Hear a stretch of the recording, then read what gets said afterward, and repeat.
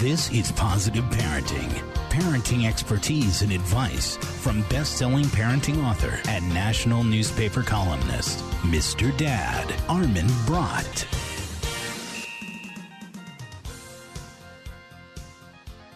Hello and welcome to today's Positive Parenting Show on AFN. I'm Armin Brott. There are things about divorce that you cannot possibly know if you're not a divorce attorney or involved in the divorce industry somehow. These are things that your divorce attorney, your friends, your family might never tell you or even know that they should be telling you. These are things that could make a profound difference in your life, both during and after your divorce. In this part of today's show, we're going to be talking about exactly those things with a divorce attorney who's got decades of experience. She has seen firsthand how divorces can go terribly, terribly wrong and how they can go surprisingly right. She knows how people's words and attitudes and behaviors can impact the divorce process itself and their lives after the divorce. And she's written a book called The Wiser Divorce, which is about strategies. Everything from how to talk to your children about the divorce, to finding the right attorney, to how to keep judges and courts from controlling too much of your destiny. The Wiser Divorce is really an attitude shift, and it's changing your focus so that you look at the divorce as a pathway to your new life. You'll be able to use the divorce as an opportunity to transform yourself and your future, and it can become a way to heal a family that is really and truly broken. It can also free you up to discover the best life that awaits you. We'll start talking about the wiser divorce when Positive Parenting continues when we get back. More with Mr. Dad, Armin Brott, after this, from the MrDad.com radio network.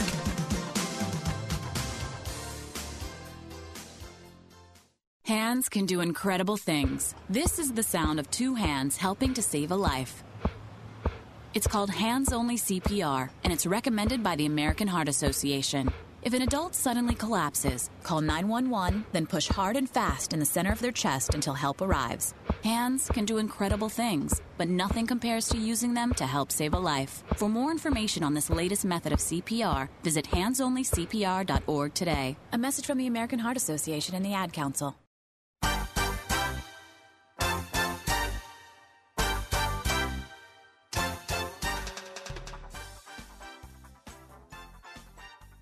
Welcome back to Positive Parenting. I'm Armin Brott, and my guest for this part of today's show is Angie Hallier, who is the author of The Wiser Divorce, Positive Strategies for Your Next Best Life. Angie, nice to have you. Thanks for joining us. Armin, great to be with you. Let's start off by talking about the term wiser divorce. It seems like the word wise and divorce really don't go together too terribly well. What do you think? What is a wise divorce? Well, unfortunately, it happens to many people. Oh, yeah. And even the statistics and the estimates are that 1 out of every 2 children born last year will experience their children's divorce by the time they're 18.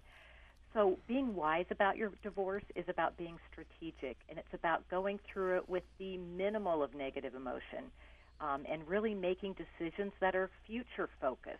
And is that something that you're going to be making decisions on your own, or are we talking about a collaborative type of approach? Well, most people end up having an attorney, so a lot of times this is done in connection with your attorney, but there's great methods for divorcing that people use now, including mediation and including collaborative divorce, because really the goal is to stay out of court, save your money, save those negative emotions, and move forward with a positive plan. You know, you mentioned statistics, and certainly the statistics about the number of divorces it's pretty grim stuff. But I think it's not exactly statistics. It's maybe the conventional wisdom tells you that divorces are always battles, and there's all these horrible things that are going on. And certainly those are the ones that make the papers and that you hear more about. But not that many are, right? I mean, most divorces manage to get settled in a non-confrontational, non-horrible kind of way. Most cases settle out of court, but unfortunately that doesn't mean there's not a battle going on. And, you know, our society still seems to look at divorce like it did in the 1940s. And it's taboo, and it's this thing that's whispered about and gossiped about, and there has to be a winner and a loser. And that's really what needs to change. People need to look at this as a life transition, just like any other, and move through it really aware and focused on how to do it without that angst. One of the things you talk about is getting rid of ugliness. And I like the way that you put it, that ugliness can last long after the marriage is over. I remember talking with somebody years ago about divorce, and he said that there's something that is very common, which he called negative intimacy, which is that people just, they hate each other so much that they constantly become or remain a part of each other's lives for the sole purpose pretty much of antagonizing the other person, which seems just completely ridiculous, but that is something that happens. It's so unfortunate because really people do sometimes let a divorce scar the rest of their life. And I see that most often with people who don't really work their divorce. They think, whether they wanted it or not, this horrible thing is happening. It has to be a win or lose, and they don't do that work on themselves to really accept what's happening, accept the good and the bad in the marriage, admit their own role in the marriage, and then really plan what their future is going to be and look at what their goals are. What things did they lose during the marriage? What can they regain? And how can they recreate a great life? Those are the people who move on well. So people who have been around long enough to remember the days before no-fault divorce would remember things like you had to prove something. You had to prove alienation of affection, somebody's having an affair, or you have to prove being abandoned. And now you don't have to prove anything. Do you think that has really changed and made divorce something that people do really willy-nilly, that they are not putting enough thought into it? I think so. You can see it just by the statistics. I think that it's easy to get.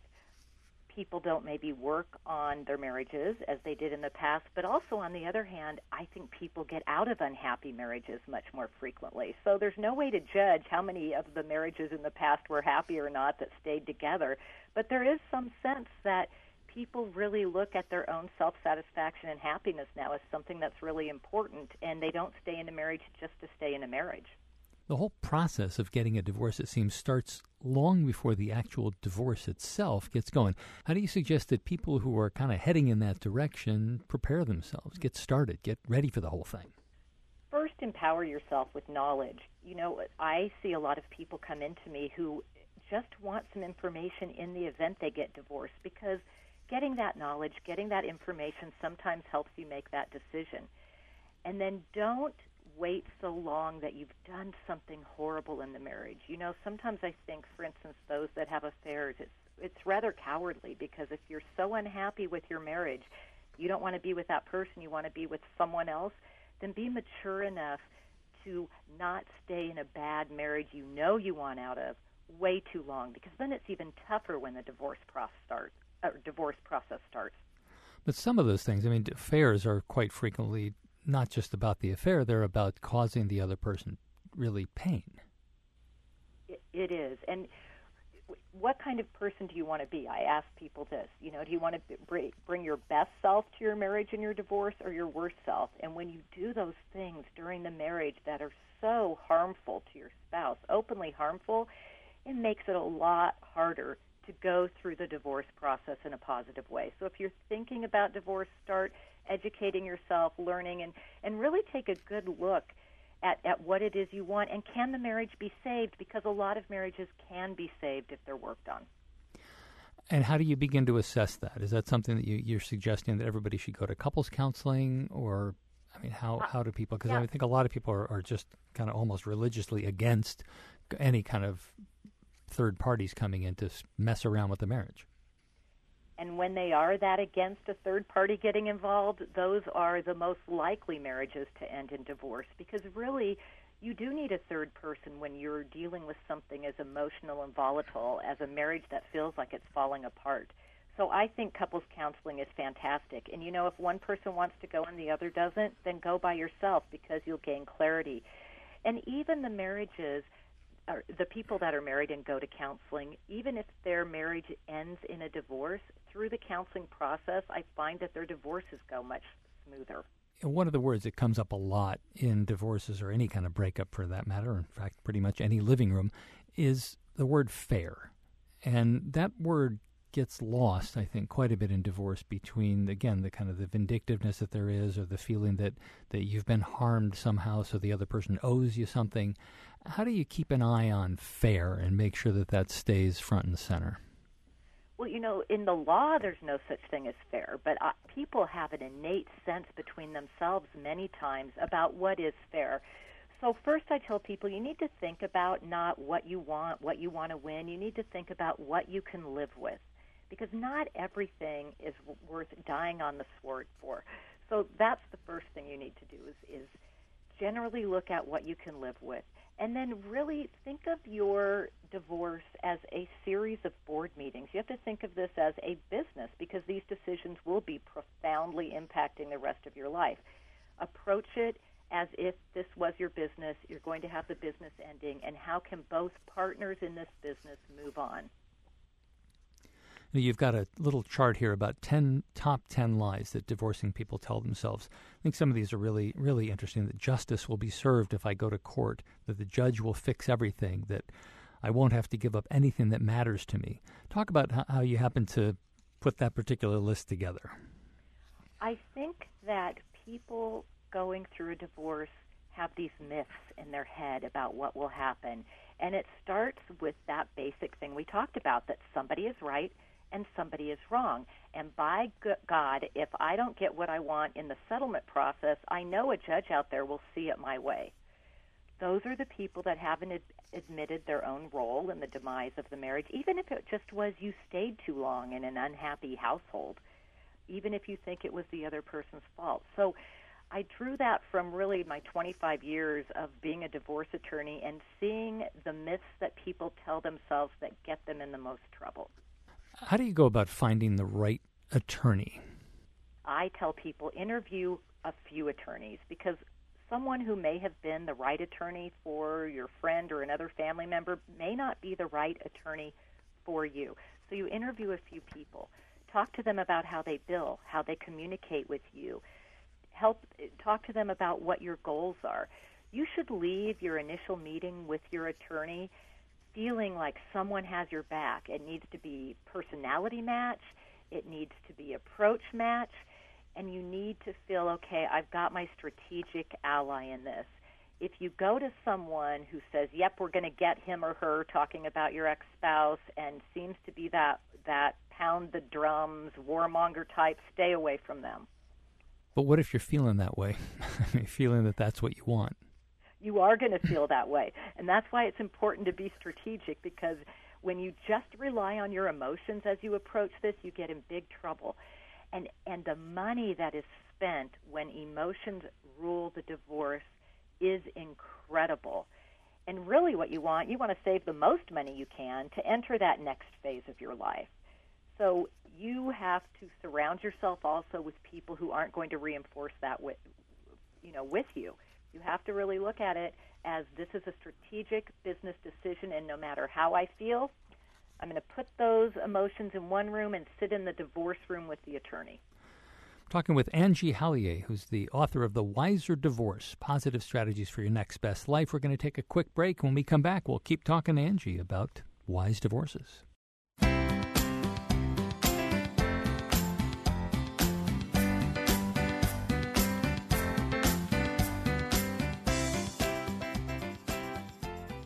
Welcome back to Positive Parenting. I'm Armin Brott. If you're just joining us, I'm talking with Angie Hallier, who's the author of The Wiser Divorce, Positive Strategies for Your Next Best Life. And before the break, we were just talking about different types of attorneys, and I want to ask you to talk about something we mentioned at the very beginning of the show about collaborative divorce, which is a whole other approach where it's not as confrontational, and there's a lot more working together.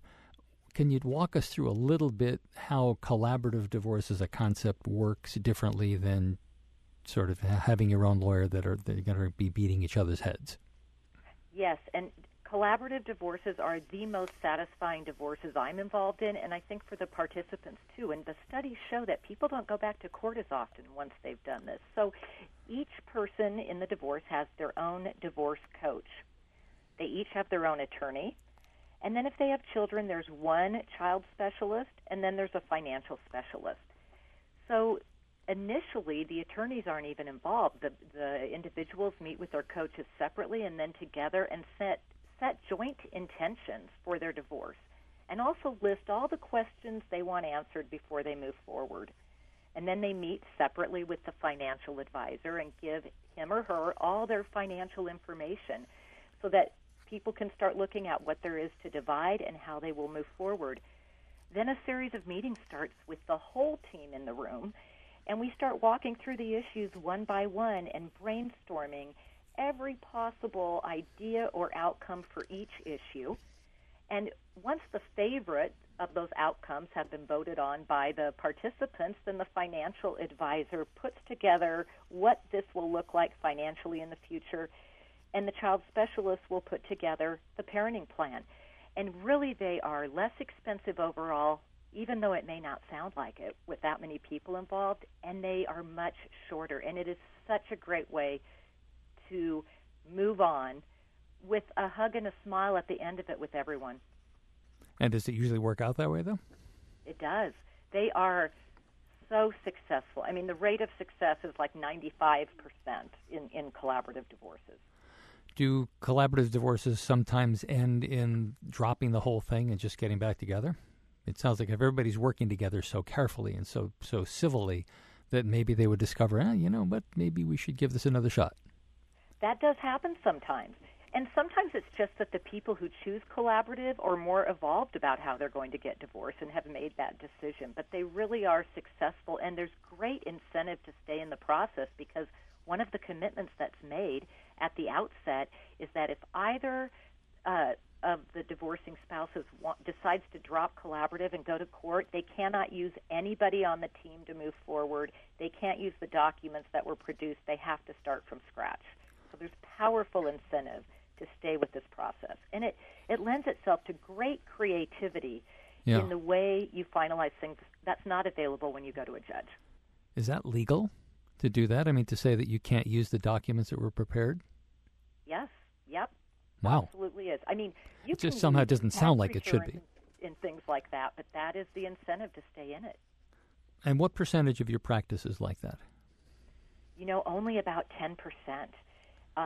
Some states, I'm in Arizona, some states use it much more, some not at all. It really is growing. And, there's just some old dog attorneys, I guess I'd call them, that don't like to learn new tricks. So it's hard to get people to switch their mindset, even attorneys, from the litigation model to the collaborative model.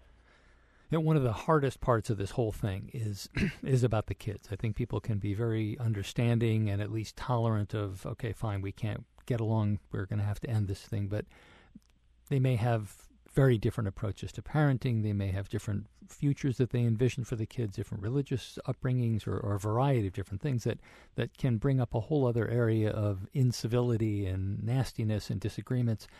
How do you talk to your clients who are heading down that road, that they're getting ready to do something that would be damaging to the child? Well, they have to remember that what happens to the children as you divorce can absolutely traumatize them as adults. You wouldn't want someone to stab your child. You could see that wound, but people do things in their divorces that really cause these emotional wounds later. So you have to just vehemently put your children first. You can't focus on how your divorce is affecting you. It has to be about minimizing the impact to the children. The number one thing and the most common thing people do is talk bad about the other parent in front of the children or let someone else do that. So that's the number one thing not to do. And that's pretty easy. You just have to self-monitor. I think it's easy, but it's not easy. I mean, it's one of these maybe things that are simple but not easy. That yes, you can say that, don't talk bad, but I think that's probably because it's the number one thing people do. It's the easiest thing to do. Well, it just to get these little subtle digs in there that you really are talking to the child.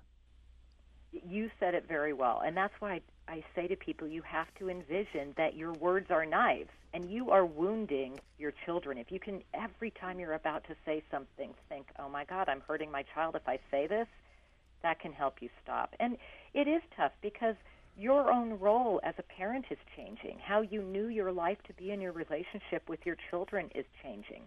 But if you love the children and you really want to put them first, and people say that, it's easy to say that, but they don't always do it. If that's really what you want, you have to show your children you're still a family, just a family that looks differently. and get couples counseling or co-parenting counseling or communication counseling with your soon-to-be ex to make sure that happens for your kids. Do you counsel people who don't understand or they don't respect the importance of the other parent in the child's life? Absolutely. Absolutely. I mean, we all know how important it is as an adult to have had the love and the input and the attention of both of your parents in your life. I tell people, I'll give people studies to read, books to read. It's so important. With the number of children who are experiencing divorces, this is an epidemic, and we're going to have so many children who aren't well functioning in adulthood if parents don't start to look at the divorce split differently for them. One of the things I remember from my divorce, probably I think was maybe the most painful part of the whole thing, was that there was this expectation, it seemed like, that people were going to choose sides. I mean, friends and family. And I never had that expectation. It did seem to me to be a completely stupid thing to do. But I think a lot of friends felt that they needed to choose a side. How do you help with that? I mean, as an attorney or just as anybody, I mean, because that's something that you really can't affect, but that's something that can have a really incredibly important and incredibly profound effect on the people involved. Right. People love to circle the wagons, right? And it's so you just want to be the one who's right because you don't want to be the one who's wrong. I tell people one of the things they can do is write scripts. So be prepared if someone's going to ask you about your divorce. Have a statement, and hopefully your soon-to-be ex will too, that's something like, Bob and I have decided to get divorced, and it's hard for both of us, but we're committed to our children, and we're going to make them whole. You stop the gossip. You stop the bad-mouthing. Stop it right there, because when you start to speak like that, also you will start to feel like that. How does that work? Well, you get ready to say what you're going to say. You have your little script about how you're going to portray your divorce to the world. I think of celebrities sometimes. Most celebrities get divorced, and we don't hear all the nitty-gritty details. Sure, a few of them. But why is that? Because they have these reputations to protect. They themselves are money makers or they're actors, and, they're a brand and they have to protect it. Think of yourself like that, because at the end of the day, if you are rallying the troops, they're going to get sick of talking to you anyhow about your divorce. Start to think of your own reputation in the future. How do you want to come out of this? So think about it, write it down, and stick to your script. Do you suggest that people start dating before the divorce has been finalized, or should they hold off on that? I'm not so much about whether you date or not, but if you have children, keep them away from it.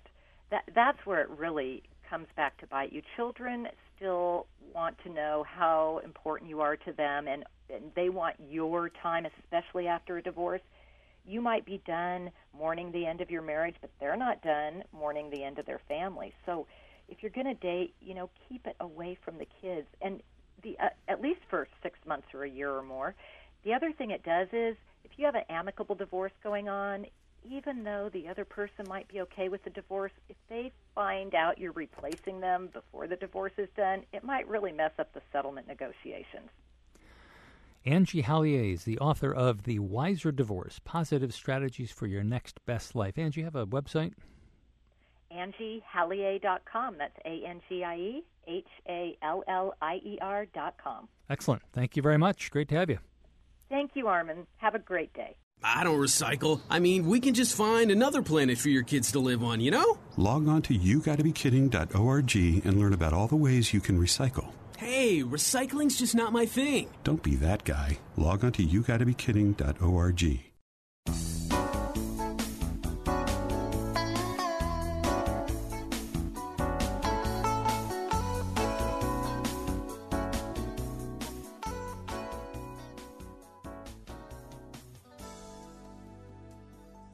Welcome back to Positive Parenting. I'm Armin Broaden. It's time for a Parents at Play segment.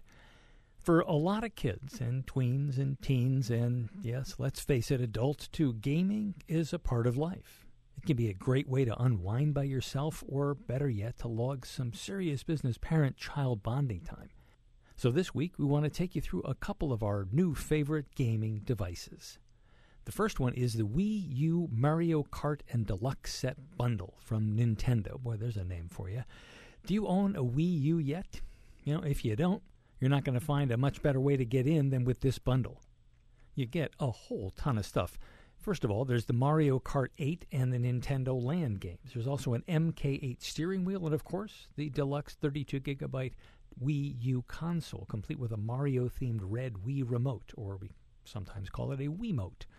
The Wii U is Nintendo's sleek new console and has next-generation graphics that are incredible. They are comparable easily to the PlayStation 3 and Xbox 360. Images and textures are sharp, the sound is clear, and the characters look like they're just about ready to hop right off the screen and join you on the couch. Speaking of screens, the Wii U gamepad controller with its 6.2-inch touchscreen is the star of the show. The gamepad has dual analog sticks, the usual buttons, the A, B, X, Y, home, and select, and more, as well as left and right trigger buttons, so you can use it to control the action on the TV screen or to access additional features like in-game maps. Oh, and you can also use it as a TV remote control.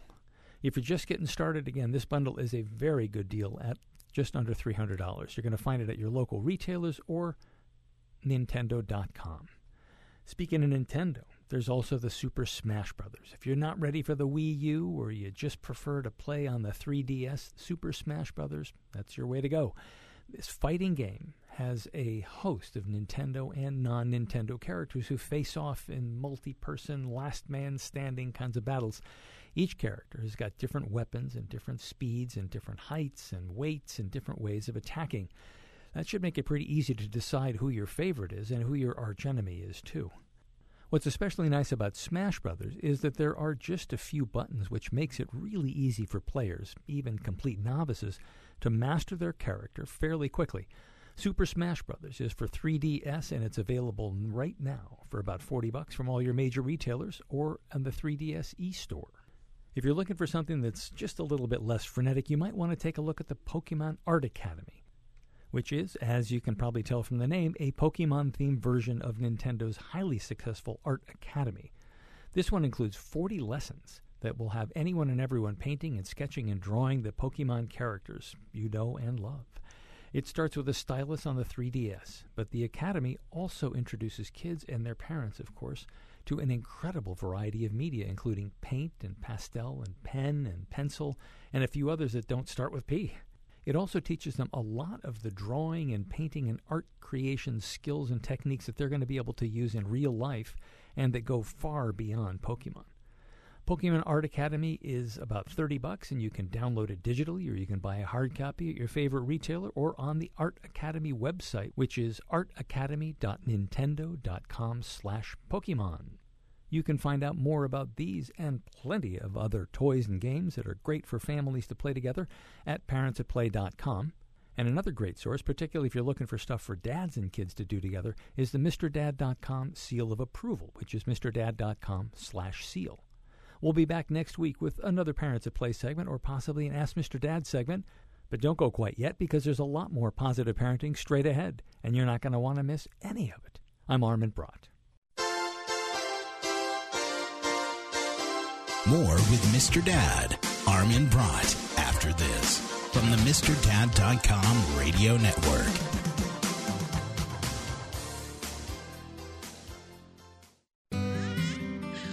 Ever notice when you have a baby, everyone seems to give you advice? From your mother-in-law, don't you know you can't take that baby out in the rain today? And where is her hat?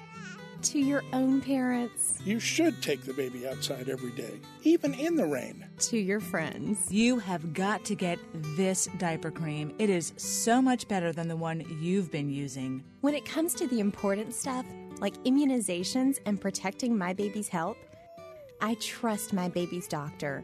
She really listens to my questions about shots, she gives me great information, and she works with me to make sure my baby gets protected. And that's something even my mother-in-law can agree with. Honey, I totally support you getting the baby vaccinated, but really, shouldn't you put the baby's hat back on? A message from the U.S. Department of Health and Human Services.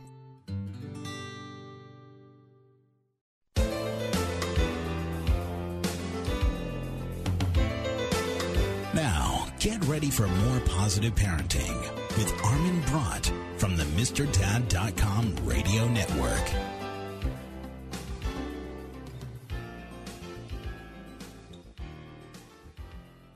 Hey there, welcome to the second part of today's Positive Parenting Show on AFN. I'm Armin Brott. We all want our kids to be successful in life, don't we? But have you ever thought about why that is? One answer might be so they'll do well in school. But then let's push on that one. Why do we want them to do well in school? So that they can go to a good college. Well, why? So they can get a good job. But why? So they can have money and own nice things and have a comfortable home. But let's again ask, why is that? Finally comes down to this. So they'll be happy.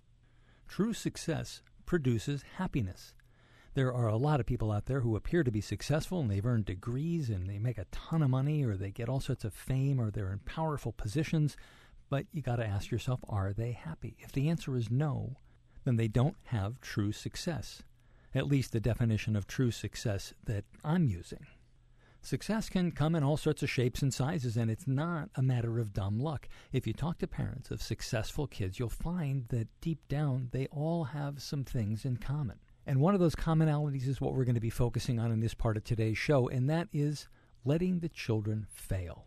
Not encouraging them to fail, but just letting them fall down. And like the old song goes, pick themselves up, dust themselves off, and start all over again. Now, of course, we're not just throwing them to the wolves. We'll be there. And we'll start talking about safety net parenting when Positive Parenting continues as soon as we get back. You must be your fairy godmother. Yes. It doesn't take a fairy godmother to tell you that the right fit means everything. Good heavens, child. You can't go in that. Children under 4'9" need to be in a booster seat because they aren't ready for adult safety belts alone. Remember that 4'9" is the magic number, and get your little pumpkin there safely in a booster seat. Oh, thank you. For more information, visit boosterseat.gov. This has been a message from the U.S. Department of Transportation and the Ad Council.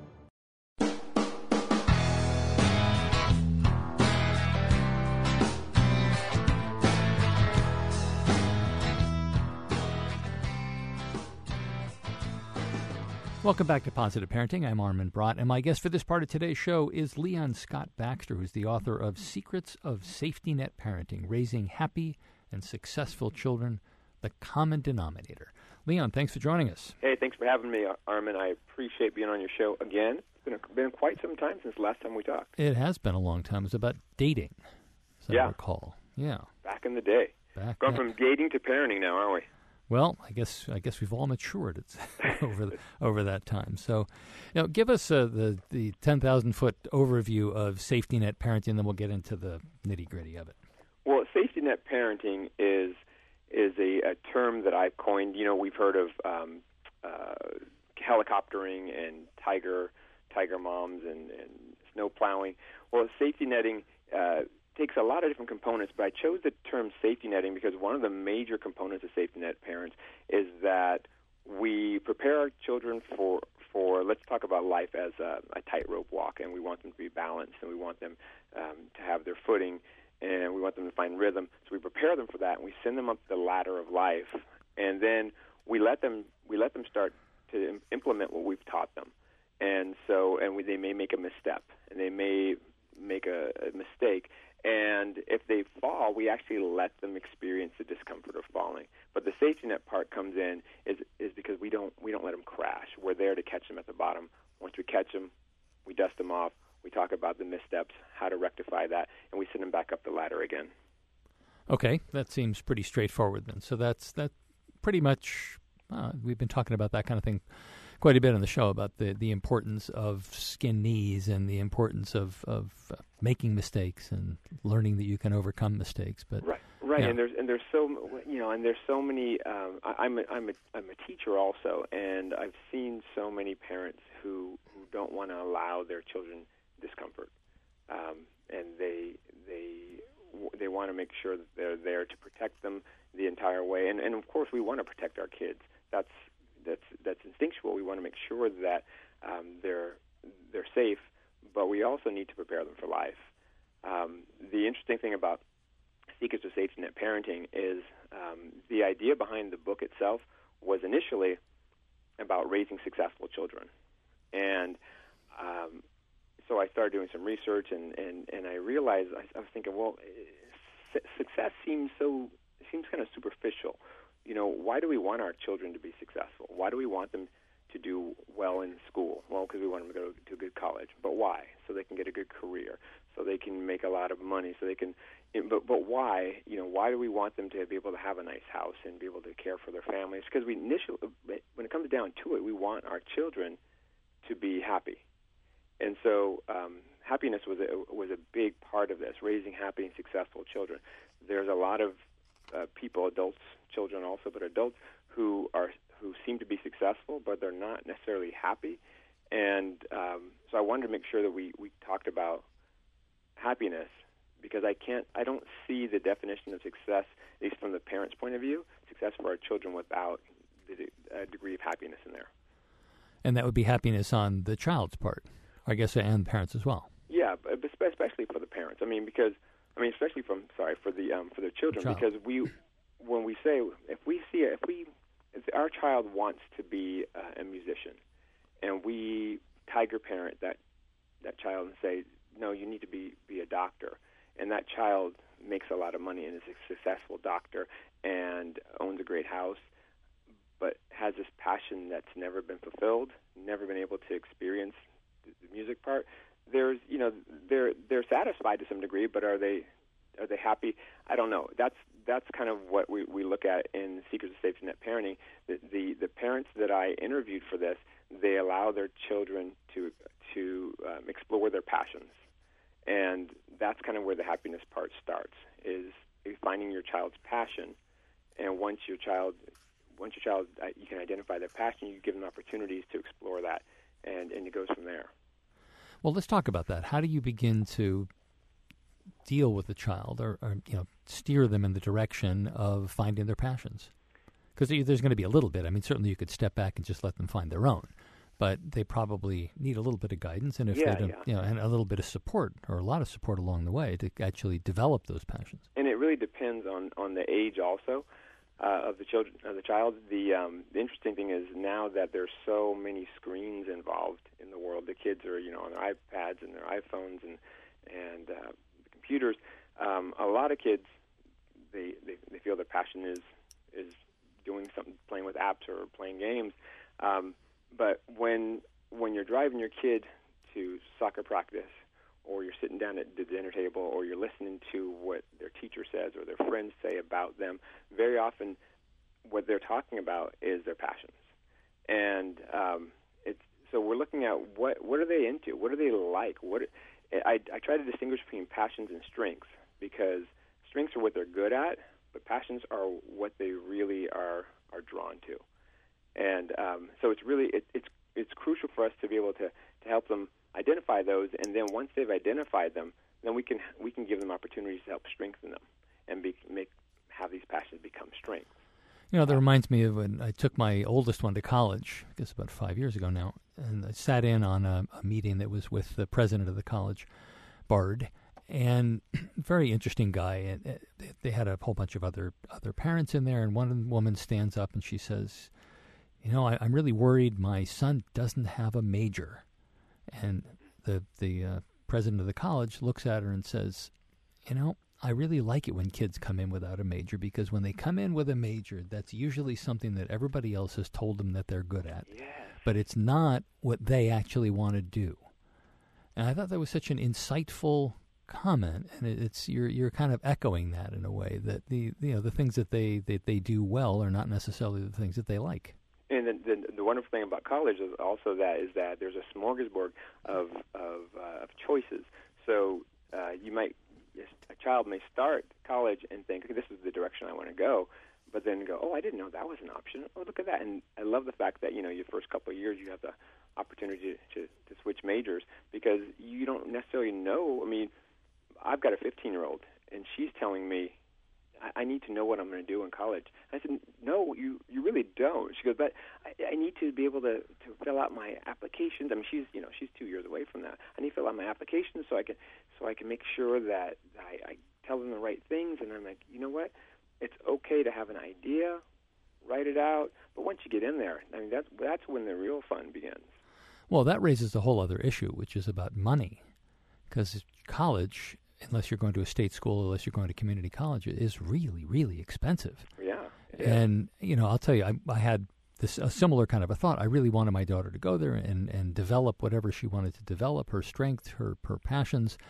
But I'll tell you, like, if you don't know what you want to do, then why don't you discover yourself at a community college where it's a tenth of the price, rather than spend 2 years and maybe turn it into a 5-year education, a very expensive time. And so that there's a certain amount of reality that has to creep into these discussions. Oh, absolutely. And you have to. There's a lot that goes on, because you have families of means, you have families that struggle, but that's one of the things I talk about in the book also, is that that we all have obstacles. I mean, all adults, all children, there are obstacles that we have, and as parents, we have to recognize the obstacles we have and our children have, but we also have to make sure we don't use those as excuses for why our children can't be successful. So, for instance, I was raised by a single mom. She was 18 years old when she had me, and we struggled financially. Government assistance. There was actually dumpster diving at times, but my mom worked really, really hard also. She worked multiple jobs and did her very best, and I was never allowed to use the fact that she was young and that she was single, that I had no dad in the house, that we didn't have money. I was never allowed to use those as excuses for why I couldn't be successful in school or sports or whatever it was. Maybe there was an obstacle that I had to come across, I had to somehow get over, but my mom would not allow those to be excuses, and that's a critical point, because once we voice as parents that our child can't for this reason or that reason, they embody that. Right. That's a pretty difficult thing to have to deal with, is that the messages. We actually did an interview about that, about changing the narratives that you have, that this can be very powerful. Talking with Leon Scott Baxter, who's the author of Secrets of Safety Net Parenting, Raising Happy and Successful Children, The Common Denominator. We're going to take a quick break. When we come back, we're going to keep talking to Leon, get into some of the steps about establishing safety net parenting and a lot more. I'm Armin Brott, and you're listening to Positive Parenting. Okay, forest animals, kids are coming to the forest, and it's up to us to make their visit a good one. Sparrow, have you practiced the most popular bird songs for the year? Of course. Catchy. I like it. River, how's the temperature? It's a refreshing 52 degrees, man. I love it. Turtle. He's not here yet, man. He's late every morning. Okay. Squirrel. The forest has been preparing just for you. To learn more about cool things to do in the forest, visit discovertheforest.org. Brought to you by the U.S. Forest Service and the Ad Council.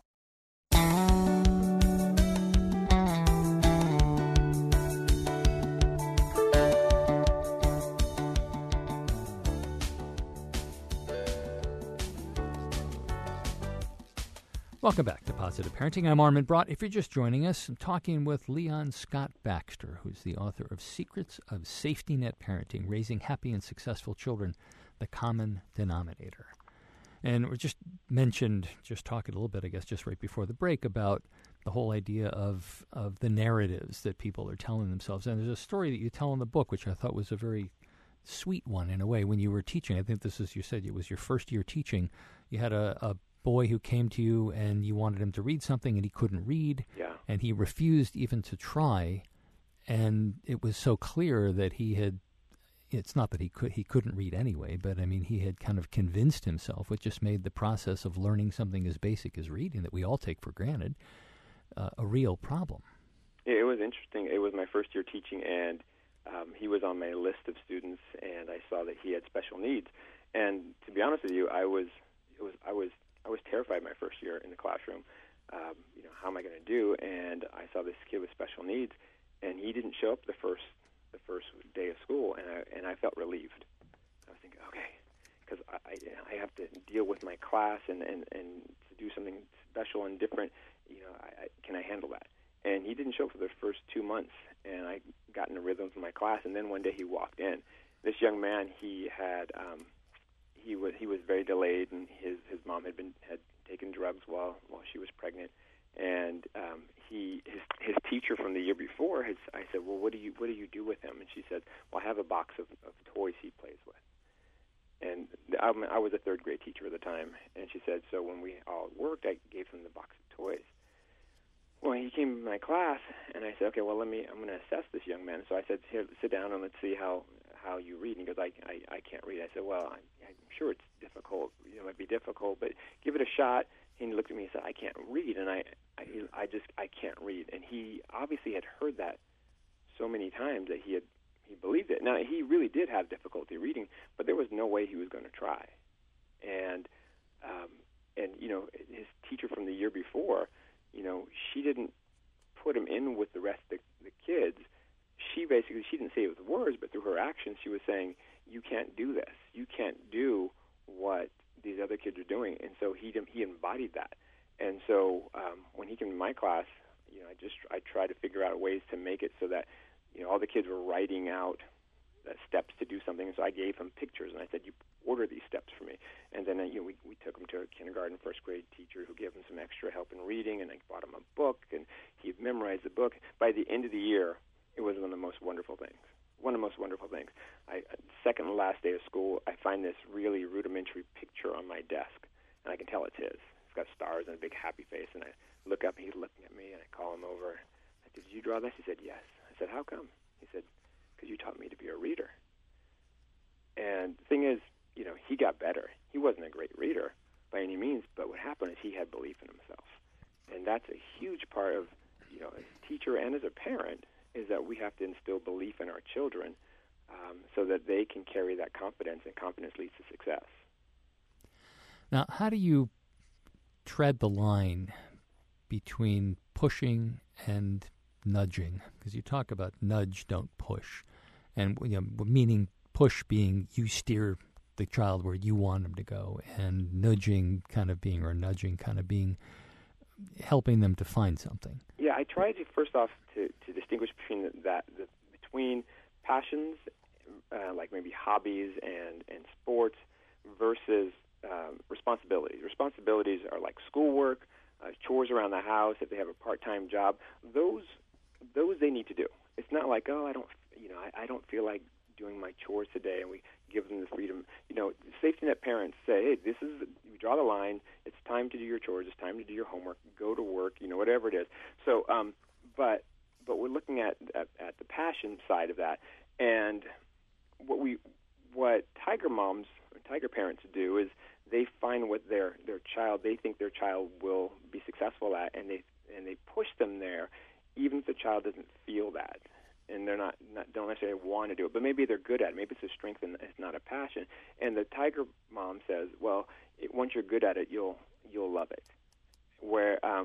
And so what I'm trying to instill is that once we find a child that has a passion for, let's say, soccer, and they love soccer, and they're doing it, and then one day they get up and they go, I don't feel like going to soccer today. We know that that's a passion of theirs. They may need a nudge to get up. You know what? You need to be responsible for your team. I'm sorry you're feeling this today, but you need to get out there and be part of the team. That's the nudge I'm talking about. If they hate soccer, and you say you need to play soccer because you're good at it, that's the push. So I've tried to distinguish between, like, a nudge is like to kind of remind them what they really love, what their passion is, to get their juices flowing again, whereas a push is kind of like dragging them to do something that they don't like because we think it's going to be the best for them. One of the things you talk about in the book is that you're not their friend, and that's something I find constantly. I mean, I struggle with that, I think, a little bit myself. Of course, my kids are older, so it's not as much of an issue, but I know I've seen a lot of people who we work hard, and we don't get to see our kids as much as we'd like to, so we want to kind of be cool and have them like us that way, and everything should be fine. And what happens is you end up blurring lines, and part of what you're saying, safety net parenting, is you got to be the wall in a way. Yeah, I've seen it a lot as a teacher, and a lot of parents are concerned that their child's not going to like them. Well, I'll tell you this: if you're a good parent, they're going to love you. I mean, even if you're a bad parent and not such a strong parent, they're still going to love you. So that's a given. Your child's going to love you. Our job as parents is to prepare them for life. It's not to be their best friends. You know, I want my child to think I'm cool and want my child to hang out with me and laugh with me, but that's not my first job. You know, I brought this child into the world. I've got to do my job to make sure this child's ready when she leaves my home. And so that means I've got to make sure that my daughters both know what's expected of them, what the consequences are, and the hardest part, and this is hard for me also, is the follow-through. Because we have to follow through with the consequences so the child knows the boundaries. Because once they know the boundaries and they know where their spaces that they can live in, then they can feel comfortable. But when we, like you said, we blur that line and they don't know what their boundaries are, then they're always pushing them, trying to figure out where they're going to go. I noticed that as a teacher, it's much easier for me to do this because my students don't know the same buttons to push that my daughters do. And so when I say, hey, you broke this rule, this is the consequence. They can say, but I didn't know, and I'm like a broken record. Sorry, this is the rule. I'm sorry. My emotion's out of it. I'm not angry. When I'm at home, my daughters kind of know what the buttons to push, and so I've got to remind myself, just be a broken record. Sorry, I know that you're not happy with this, but these are the rules. You know the consequences, and I keep repeating myself. And eventually, my daughters realize, well, you know what? If I break the next rule, it's going to happen again. So it's kind of hard at first to do that kind of thing, but when you do it a couple of times, it makes life easier for everybody. And I guess the other part of this, in a way, is to get some little bit of perspective about not living your life through the kids. I think that there's so much disappointment that can come in, or so much. I mean, that's part of the reason I think why people push their kids, again, using your definition of pushing instead of nudging, because they missed out on something, because they want the kids to do something that they didn't have a chance to do, or that they feel somehow that their child being a success in a particular area is going to reflect on them positively. And I think that's part of what the pride part of parenting is. You know, we want our children to do well, and when they do, it's natural for us to say, that's my kid, you know, and I had a hand in that.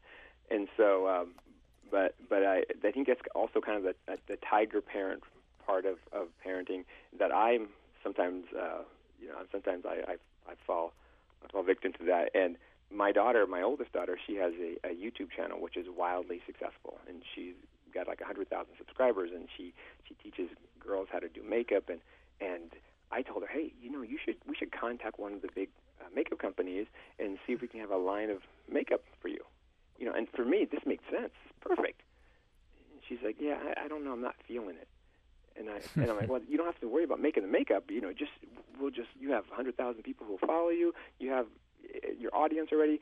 You know, it'll be a small line. It might work out. No, I don't think so. And for me, it was so hard not to still write that letter off to CoverGirl or Maybelline and see what would happen, because to me, I'm like, I know this will work, and I'll be so proud of her. And how can she not want this? But I had to tell myself, this is not really what she wants. This is not a job for her. This is not her schoolwork. This is not her chores. This is what she's passionate about, and I can't push what I think will be successful onto her. So I had to pull back, and it's. I mean, I'm by far, I'm not a perfect parent, and I suffer from. I've got my helicopter dad days, and I've got my tiger dad days that I have to kind of rein back. So I still work on this, but you've got to, once you understand what safety net parenting is, then you've got to be conscious about implementing it. Leon Baxter is the author of Secrets of Safety Net Parenting, Raising Happy and Successful Children, the Common Denominator. Leon, thanks for joining us. Great to have you again. Thanks for having me on the show. I appreciate talking to you anytime, Armin. Thanks for listening to Positive Parenting. You can get more information on today's show and what we're working on in the weeks ahead at MrDad.com. While you're there, visit the MrDad.com gift shop with everything you need to help you become the dad or mom you want to be. Positive Parenting is a production of the MrDad.com radio network. Now, go be a great parent.